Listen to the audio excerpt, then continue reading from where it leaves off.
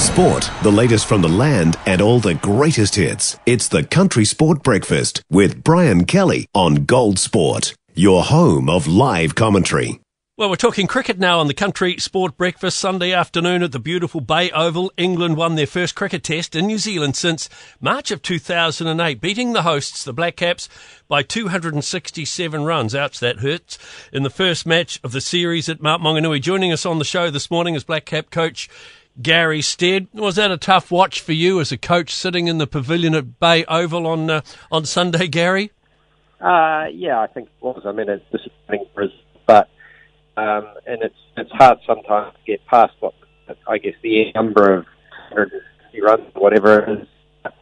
We had opportunities, I think, before then on the third day. They were 250 for 6, I think, and if we could bowl England the next hour, so we had the chance to do that in the sunlight, but yeah, we couldn't make those breakthroughs when we needed to. I guess the positive thing was you had the extra day off. Did you give the boys a rest day yesterday, or was it practice? No, it's been a quiet day. Look, I mean, I think the recovery after matches and that is still just as important. So it's not necessarily needing to practice a lot more. We always want to get better, but it's being fresh and clear in the way that we want to play and we want to approach what is a very good English. I guess the big concern for the Black Caps, the English bowling attack, they were really rocked by that in that test match. How do you raise the team's confidence? Yeah, it's always a tough one because I think confidence can come and go at different times with the individuals and as you play as a team. And we haven't necessarily got the results that we've wanted, but one thing we will do is keep trying to turn up and I guess keep putting pressure on England as much as we can. And we're really looking forward to the challenge that's ahead of us. We know it's a big one, but hopefully one person's performance or a great spell or a changing fortune can lead to that confidence that we're seeking. Matt Henry, is he going to be available after the birth of his daughter? Yes, Matt joins us tomorrow in Wellington, so looking forward to getting him back. And I mean, he's obviously an experienced campaigner as well, and will highly likely take the new ball with Tim Southey. So I guess it's a lot more of adds a lot more experience to us. The old Baz ball, it's a different kind of cricket as far as the English are concerned, isn't it? How do you sort of put together a batting plan against that? Yeah, I guess for us, it's England are playing very, very confidently, and they're playing in a style that keeps you under pressure. That still comes with risks at times, and I guess from a bowling perspective, we managed to bowl England out twice in 60 and 70 odd overs. So it's then about, I guess, combating their very, very accurate seamers, and Broad and Anderson are, I guess, the most successful pairing in the world when they're played together, and that's something keep making them come back for more and more spells.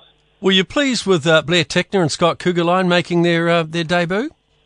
I think when you look at debutants, and I think one took 4 wickets and the other took 3 and held their pace pretty well as well throughout the test match, then yeah, I think that's encouraging. And I think the difficult thing is that since the World Test Championship, it is a slightly changing face of the team when you think there's no Ross Taylor, no BJ Watling, no Trent Boult, no Colin de Grandhomme. So there are opportunities for others to come in and perform now as well. So I think we're still just finding, I guess, our style with the new people that are in and about with the team.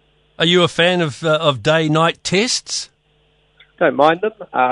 They're certainly a little bit different in that there is a timing factor that you have to try and get on your side, and England did that really well, and I think that's the advantage of playing at the pace that they are, that have the opportunity to perhaps clear and play the game a little bit earlier than what you might normally do so.